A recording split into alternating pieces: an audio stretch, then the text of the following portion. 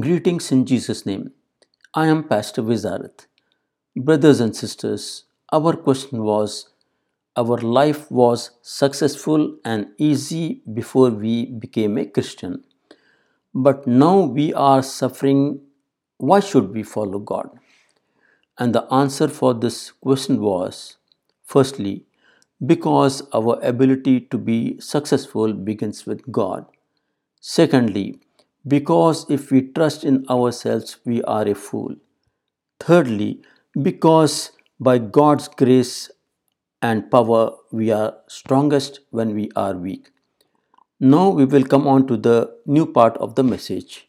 Fourthly, because eternal rewards will come from our suffering.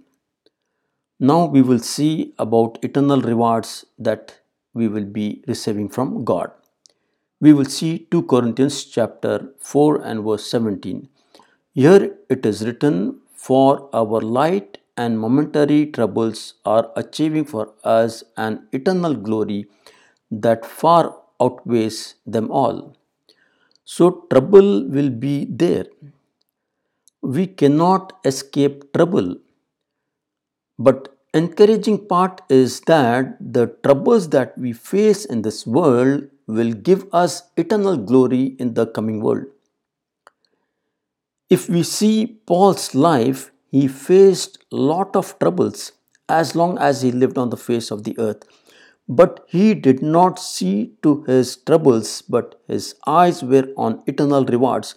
Because if we read the 18th verse, he says, "So we fix our eyes not on what is seen, but on what is unseen.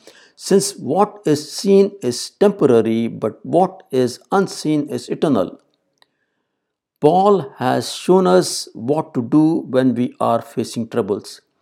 Our eyes should not be on our troubles, but our eyes should be on eternal rewards. When we are going to do that in trouble time, we will have peace in our heart because a thought will definitely come in our heart that the troubles that we are facing is temporary. So, brothers and sisters, our life was successful and easy before we became a Christian. But now we are suffering. Why should we follow God? Because eternal rewards will come from our suffering. God bless each one of us in Jesus' name. Amen.